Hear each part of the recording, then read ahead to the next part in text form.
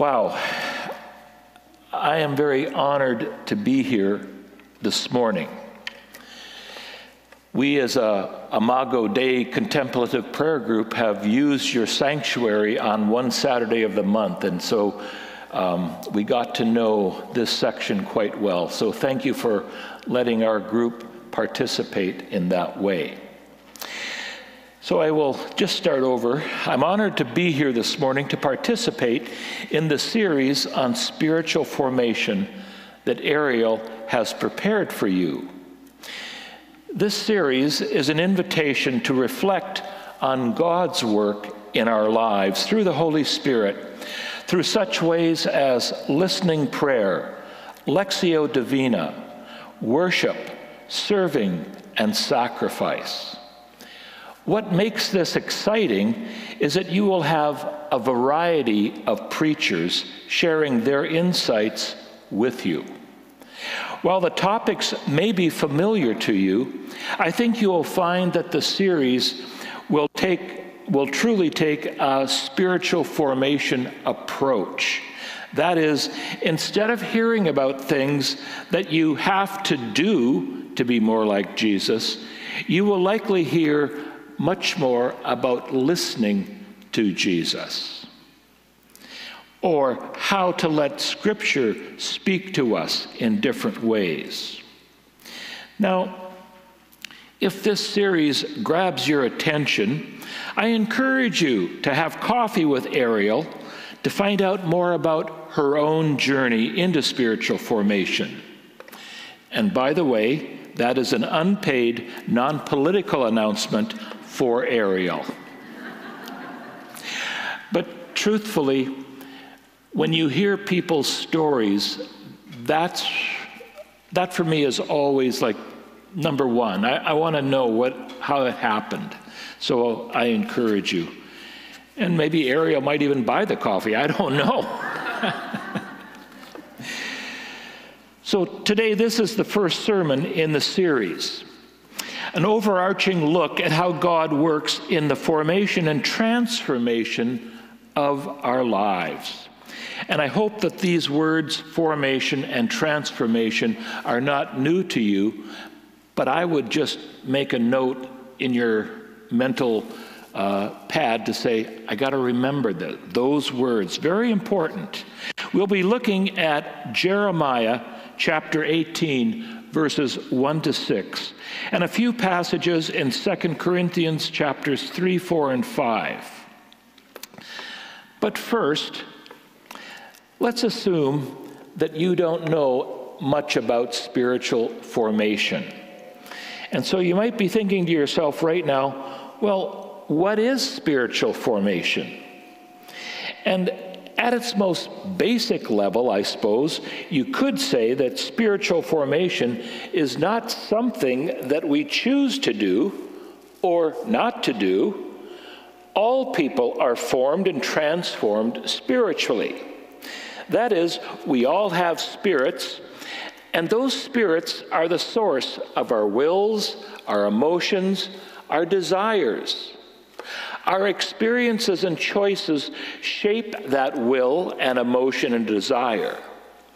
So just like how we eat or exercise physically shapes our bodies, for better or for worse, so does what we read, watch, and experience shape our spirits. But we're specifically talking about Christian spiritual formation, when we allow God to shape and to form us, the process by which we become more like Jesus. And a verse that describes what this is like comes from Romans 6:19 in the Message. It says it like this: You can readily recall, can't you, how at one time you did just what you felt like doing, not caring about others, not caring about God. The worse your life became and the less freedom that you had. And how much different is it now as you live in God's freedom, your lives healed and expansive in holiness. Several months before I retired from the Forensic Psychiatric Hospital, and I hope that somebody will stop me if I start talking too much about forensic, because I can't stop. There are lots of stories that come out of there.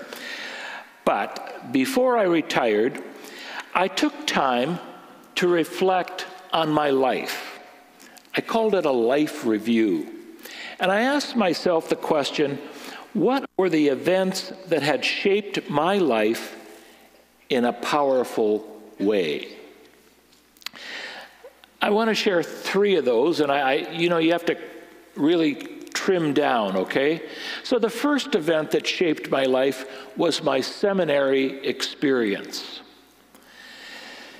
There I learned the basic tools that I would use, that I would need to preach and teach from the Bible, to learn where I fit into the theological scheme of church life, and to worship as a community of men and women who sought God's presence in their lives. I've always been deeply grateful for the men and women who taught me. The second event, cover your ears, Marcia, was my marriage to Marcia. And this August, we will celebrate 44 years of marriage. She is my love, my companion, and my best critic. At one time, she thought I was a great preacher. Now, well, okay, just leave that one. The third experience was a year I spent in Alcoholics Anonymous, attending meetings and listening to people's stories. I got this opportunity because when we moved to Coquitlam, it was to plant a church. And the real estate agent that sold us our house, which is that was up by Mundy Park on Midvale Street, was a recovering alcoholic. And when he learned I was a minister going to plant a church, he said, I want to improve my spirituality. So we agreed to meet every Friday morning for breakfast. And I listened as he took me on his journey. He took me to his weekly group on Cameron Street. The group was called The Journey Continues, where I listened to the stories of people who had hit bottom and were working hard to find an alternative to addiction. I learned by listening and reflecting on the 12 steps that they were really exercises, the kind of which you will be looking at over the next 7 weeks. And these exercises weren't rules or regulations. They were exercises to be exercised in your life. And I realized that when they exercised these steps, they took away addiction's ability to grab hold in people's lives. I was privileged to watch people's lives being transformed one day at a time. Well, spiritual formation is also like what I told couples whose marriages I performed. I would say in a few moments, you will be officially married. You can't be any more married than you will be today. And you will spend a lifetime learning what it means to be married. Think about spiritual formation in that way. A Bible verse that captures this so well is 2 Corinthians 5:17. If anyone is in Christ, he or she is a new creation. Behold, the old has passed away, and everything has become new. We are made new, and yet we know that newness doesn't come fully and automatically. It's a daily decision we make to follow Jesus and to allow the Holy Spirit to shape our lives. So it's God's transforming work to making us more like Him. And we also have a critical role to play in letting the Holy Spirit shape our lives. When we talk about spiritual formation, we're talking about the ways we can position ourselves to be formed. With that in mind, let's turn to Jeremiah 18 and read verses 1 to 6. And there we go. Okay. Jeremiah 18. The word that came to Jeremiah from the Lord, saying, "Arise and go down to the potter's house, and there I will announce my words to you." So I went down to the potter's house, and there he was, making something on the wheel. But the vessel that he was making of clay was spoiled. And I love another translation that says, was marred in the potter's hand. So he remade it into another vessel, as it pleased the potter to make. Then the word of the Lord came to me, saying, "Am I not able, house of Israel, to deal with you as this potter does? Declares the Lord.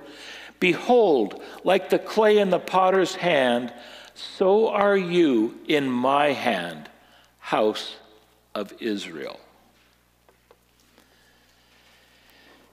Jeremiah was a prophet who God had called to be the loyal opposition to the king and his court. Jeremiah lived during a turbulent time in the history of Israel. He watched the downfall of Israel. He saw the Babylonians burn Jerusalem to the ground and saw most of Israel led away into exile. Chapter 18 begins with the word that came to Jeremiah from the Lord. "Come, go down to the potter's house, and there I will let you hear my words." Jeremiah's visit to the potter's house is a word picture, an allegory that would allow Jeremiah to understand what God was about and what God would do to this nation. So he went. From a spiritual formation viewpoint, Jeremiah uses a basic practice: silence. He watches the potter and waits to hear from God.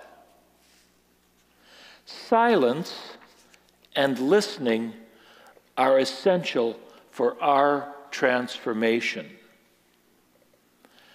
However, and it might be a cliche to say this, we live noisy and distracted lives. Have you all turned off your cell phones? We're checking our cell phones frequently and texting back to make sure our friends know we're there. But I have to say, I'm easily distracted. And while I was writing this sermon, I might likely have stopped preparing and find my heart's game to distract myself. When I first became a part of Imago Dei that Ariel has joined, and by the way, Lisa too, I hope Lisa's here this morning.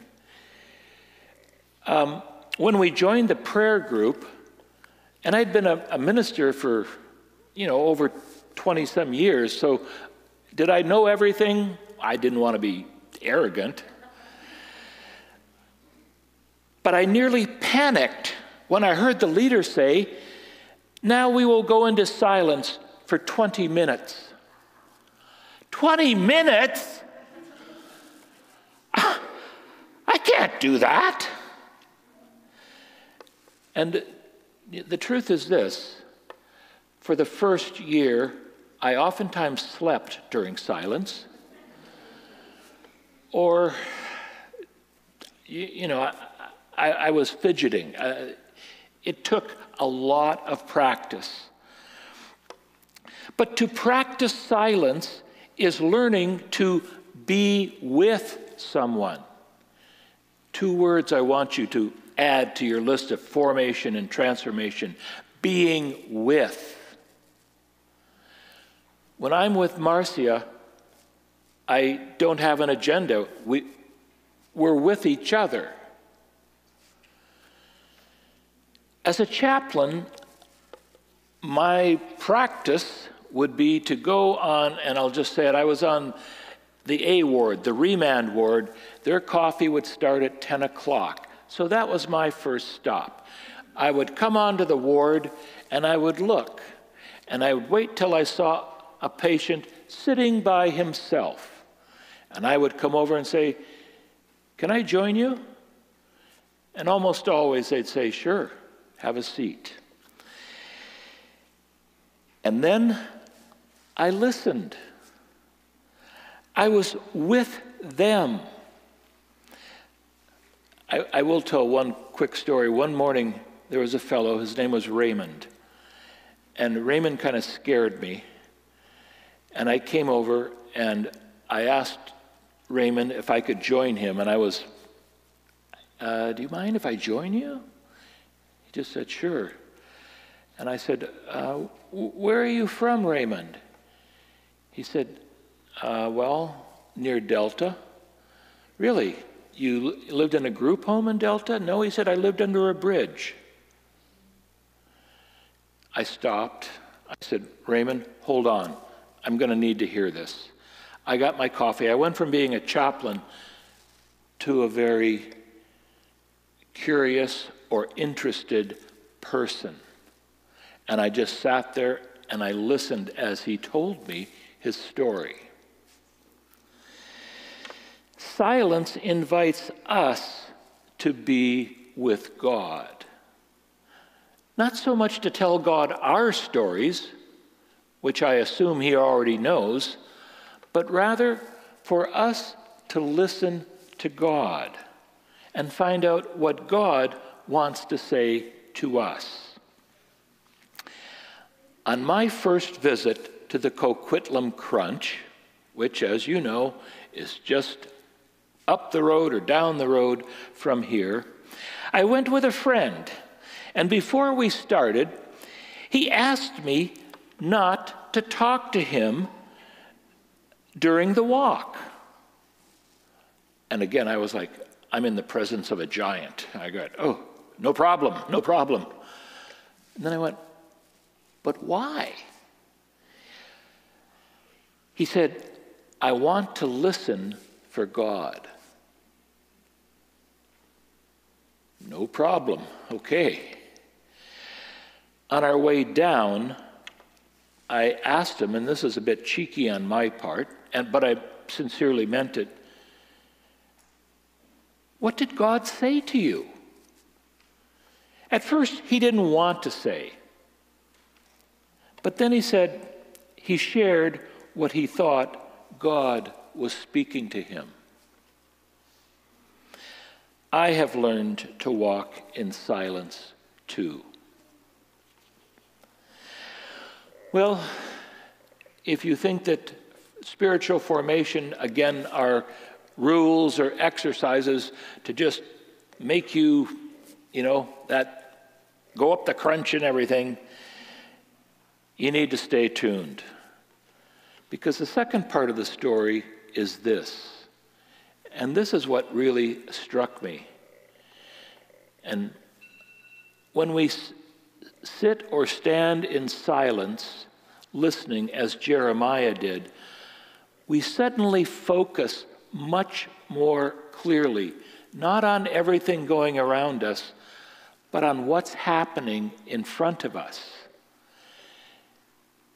And Jeremiah noticed that the potter's vessel was marred. And anybody who's worked with clay can understand what this means. It means that somehow the clay has developed a crack or a split. Now, if you haven't worked with clay, but you've baked bread, you will know what I mean. When you're getting your dough and you've got that little thing in the front, when you bake it, it becomes a lot bigger. I speak from experience, by the way. Now, that means that the potter saw that this article, this clay pot, was damaged and essentially useless. And here is where spiritual formation takes a hard right turn. From being a formula for creating triumphant Christians to a process of God working out the marred parts of our lives. I'm still naive about our humanity. So I was surprised when I learned that a classmate of mine from seminary had been disciplined for a gambling addiction, or that a youth pastor was let go because he'd left the church's computer at a porn website. I feel like the title of Cornelius Plantinga's book, Not the Way It's Supposed to Be. He writes compassionately about sin and its impact on our lives. And for this reason, I struggle to understand 2 Corinthians 5:17. If anyone is in Christ, he or she is a new creation. The old has passed away. All things have become new. This can't be new, I say. And the only or the best answer that I can give myself is, I'm in process. God's work of spiritual formation doesn't shy away from sin or sinfulness in Christians. In fact, it shines a spotlight on areas of our lives that need attention. C.S. Lewis, in his fictional book, The Voyage of the Dawn Treader, begins the book with this introductory sentence. And he introduces us to the main character, Eustace. And he writes, "There was a boy called Eustace Clarence Scrubb, and he almost deserved it. Eustace was arrogant and self-centered. And through the power of fiction, he became a dragon and is finally redeemed when Aslan the lion tears his scales off with his claws." That's what spiritual formation does in our lives. Some of the formation that is required is not transformation out of our own sinfulness, our greed or pride or whatever, but a transformation out of how we have been formed by the marredness of others. I'm reading a good presentation of this in Rich Villodas' book, The Deeply Formed Life. And I recommend that book to you. Rich Villodas is a pastor for 30 years in Brooklyn, New York. And his church has been really quite an experience. In his chapter on interior self-examination, he writes that when we look at our family of origin issues, that is, how we were raised, there are three categories we need to be aware of: patterns, trauma, and scripts. Patterns are ways that we learn to be from our parents or extended family. My grandmother's father, my great-grandfather essentially, was an alcoholic. My grandma was a wonderful Christian who had found new life in Christ. Yet, she and her sisters all married men who were alcoholics. That's a pattern that my grandma didn't recognize when she married. Or trauma. Our niece is a counselor in Ontario whose clientele is comprised mostly of young women who've experienced unwanted sexual behavior. They have been traumatized. Or scripts. These are messages we received growing up that told us how we should be. My script went like this. My father was a minister, and one day my mother said to me, "Tim, don't do anything that would embarrass your father's ministry." Now that's quite a responsibility for a 12-year-old boy. Wow, I had that kind of power? But I got the message, don't misbehave in any way. Well, that script worked its way into my psyche and came out like this. It said, I don't dare share my inner thoughts with people because that might be embarrassing. So they remained hidden in my mind. I learned to hide parts of myself. But Jeremiah's visit to the potter's house doesn't leave us without the good news of the hope of the gospel. So the potter formed the clay into another pot, shaping it as seemed best to him. I love that. Suddenly Jeremiah understood what this visit was about. It was about God and what God could and would do with the nation of Israel.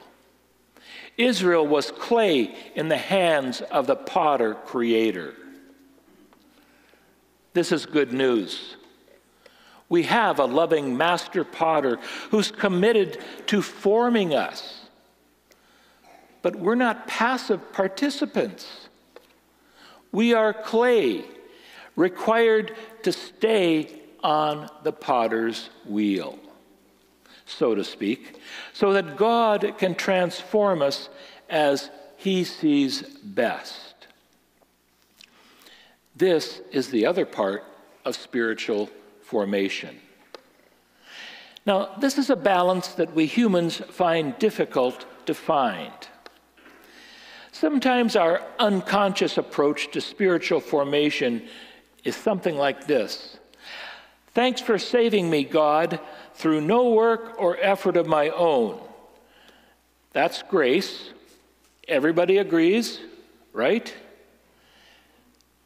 Now comes the second part. But I know the rest is up to me now. So I'm going to work very hard.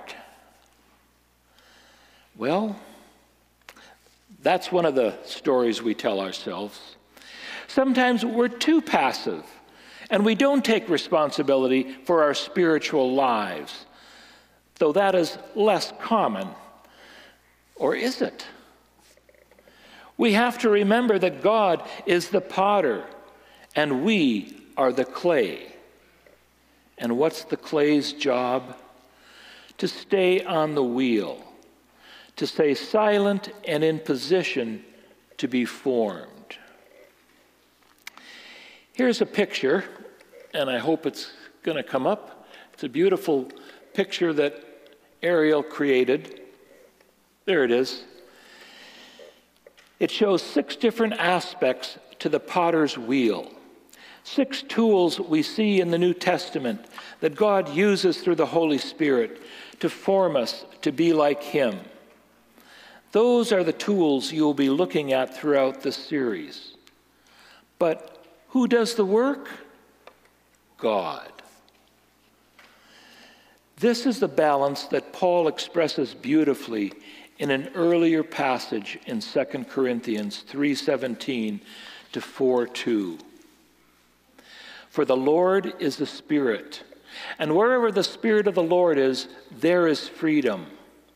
So all of us who've had that veil removed, that is, Paul's talking about the works-based law of Moses, can see and reflect the glory of the Lord.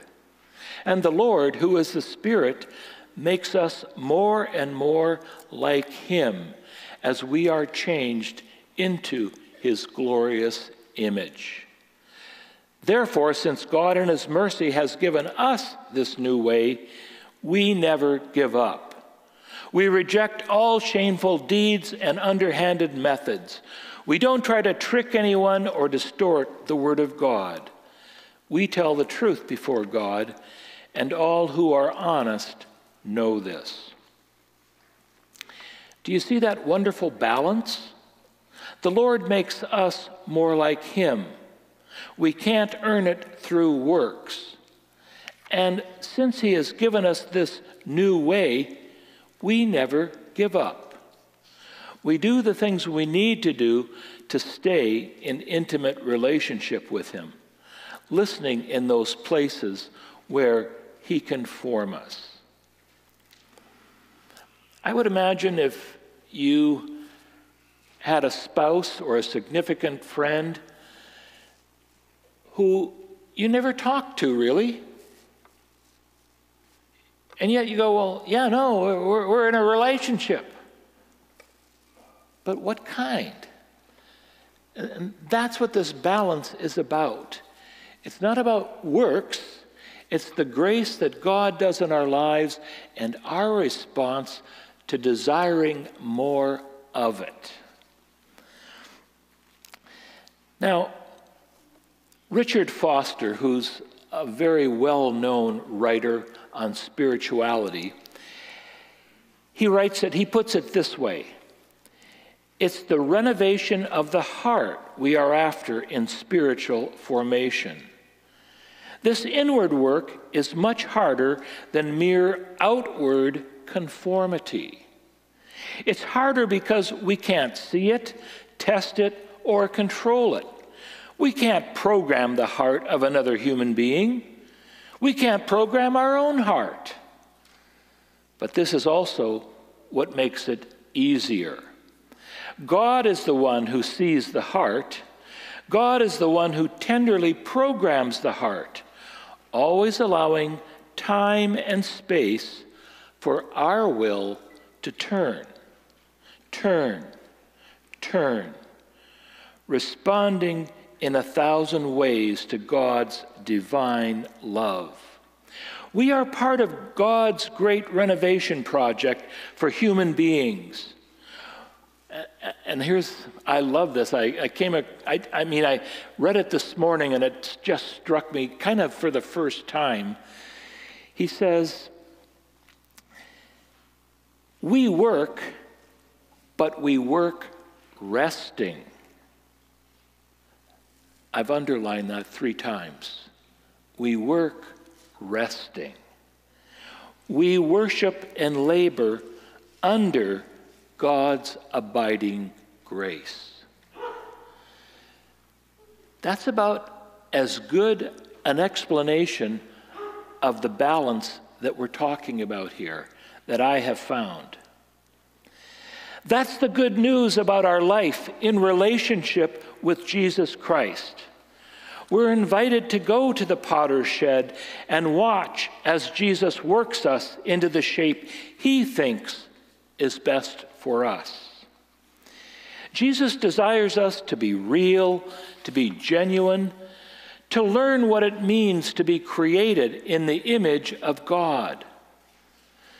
Spiritual formation isn't so much a program of how to, as much as it is a way to learn to sit in God's presence, listening for his words. The Apostle Paul expresses it beautifully this way later in 2 Corinthians 4. But we have this treasure in jars of clay to show that this all-surpassing power is from God and not from us. Then he goes on to describe both our humanity and our power. Yes, we are hard-pressed, but we're not crushed. Yes, we can be perplexed, but we don't despair. We carry around the death of Christ so that the life of Jesus may also be revealed in our bodies. And that is what spiritual formation is about. Henry Nouwen, another great writer about spiritual life, calls spiritual formation the shaping of the human heart or deepest self through intentional spiritual practices leading to communion, community, and compassion in the world. The outflow of our spiritual formation, we experience God's power and his freedom in our own lives to bring communion, fellowship, community, what we have here, and compassion to the world. We've read 2 Corinthians 5:17 a number of times. Therefore, if anyone is in Christ, he's a new creation. The old is gone, the new is come. But Paul goes on in verse 18 and following to say, all of this is from God, who reconciled us to himself through Christ and gave us the ministry of reconciliation. We are therefore Christ's ambassadors, as though God were making his appeal through us. We implore you on Christ's behalf, be reconciled to God. The work of spiritual formation is not to look right on the outside. Unfortunately, that was how the script worked in my mind. But it's to be formed like Christ on the inside, and then through the Spirit to be Christ to the world around us. Where are you at today on this journey? Now, the fact that you are here this morning suggests you're on the journey. Here are some practical challenges to consider as you leave here today. First, how are you being spiritually formed? It may never have occurred to you before that the things that you do or read or watch have the power to shape your desire, your will, and your thoughts, your spirit. 2 Corinthians 10:5 says, we demolish arguments and every pretension that sets itself up against the knowledge of God, and we take captive every thought to make it obedient to Christ. So you may want to ask the Holy Spirit to show you his perspective on how you are being formed. Is it into the world or into Christ? Secondly, if you've made Jesus Christ the Lord of your life and want to be more like him, have you considered whether your desire to be made more like Christ compels you to do more to be like him? Is your effort to be holy all about pulling yourself up by the bootstraps? Or is it to surrender to the potter's wheel? Are you allowing the tools we see in the image to shape you? I have to tell you, what really impressed me at AA in the meetings was when somebody came back to report they had relapsed, full of shame, full of guilt. I get choked up. Welcome back. Glad to have you. It was incredible. And to be there and see that, it's remarkable. We don't pull ourselves up by our bootstraps, but to surrender and practice these exercises, we become more Christ-like. And we trust that our community will be more Christ-like. Thirdly, and finally, if you're following Jesus and are surrendering to his spiritual formation in your life, are you taking seriously the role of ambassador to the world? I have to be honest, I read over this very quickly. I didn't pay too much attention to it, okay? Till this morning when I got down my book by Rich Villodas, Deeply Formed Spiritual Life. And I looked in the table of contents at the last 2 chapters, which I need to read. And the title of the chapter just smacked me right in the face. It is the last chapter. It says, let's see if I can, missional practice in a distracted and disengaged world. I went, missional presence in a distracted and disengaged world. And now this third point jumped out at me. Are we taking seriously the role of ambassador to the world? You may want to sit with Jesus and ask, how can you take on the ministry of reconciling this broken world to the wonderful saving presence of Jesus? You know, it's not a big thing, but I have to tell you what happened to me on Friday. I live in Port Coquitlam. A new Value Village has opened up. So timely, we're moving in 2 weeks. We helped stock their store. And because I was going over there on a daily basis, some of the employees recognized facial recognition. And so this morning when I came out, this gentleman came up to me and he said, "Hey, I want to thank you." And I said, "You remember me?" And he said, "Oh, yes." And I said, "Well, you're the violinist, aren't you?" And he said, "Well, yeah." I said, "Well, is it helpful?" He said, "Well, not really." He said, you know, and then I said, "Well, how often do you play?" And he said, "Well, I don't have much time." And I have to tell you, I could tell that he was not a Canadian-speaking person. And I said, "Oh." He said, "Well, I've only been in the country 3 months." "Oh, where are you from?" "You probably haven't heard of it. I'm Kurdish." "Oh," I said, "Oh, I've heard of it. You have good soldiers there. They fight well." "Thank you." He said, "But that's why I left the country." And I said to him, "So how's it going for you?" 3 months. And I won't go into the whole thing, but I just want to tell you, I said to him, "I want to give you my name and phone number and email address. Call me." Now that's kind of what I do.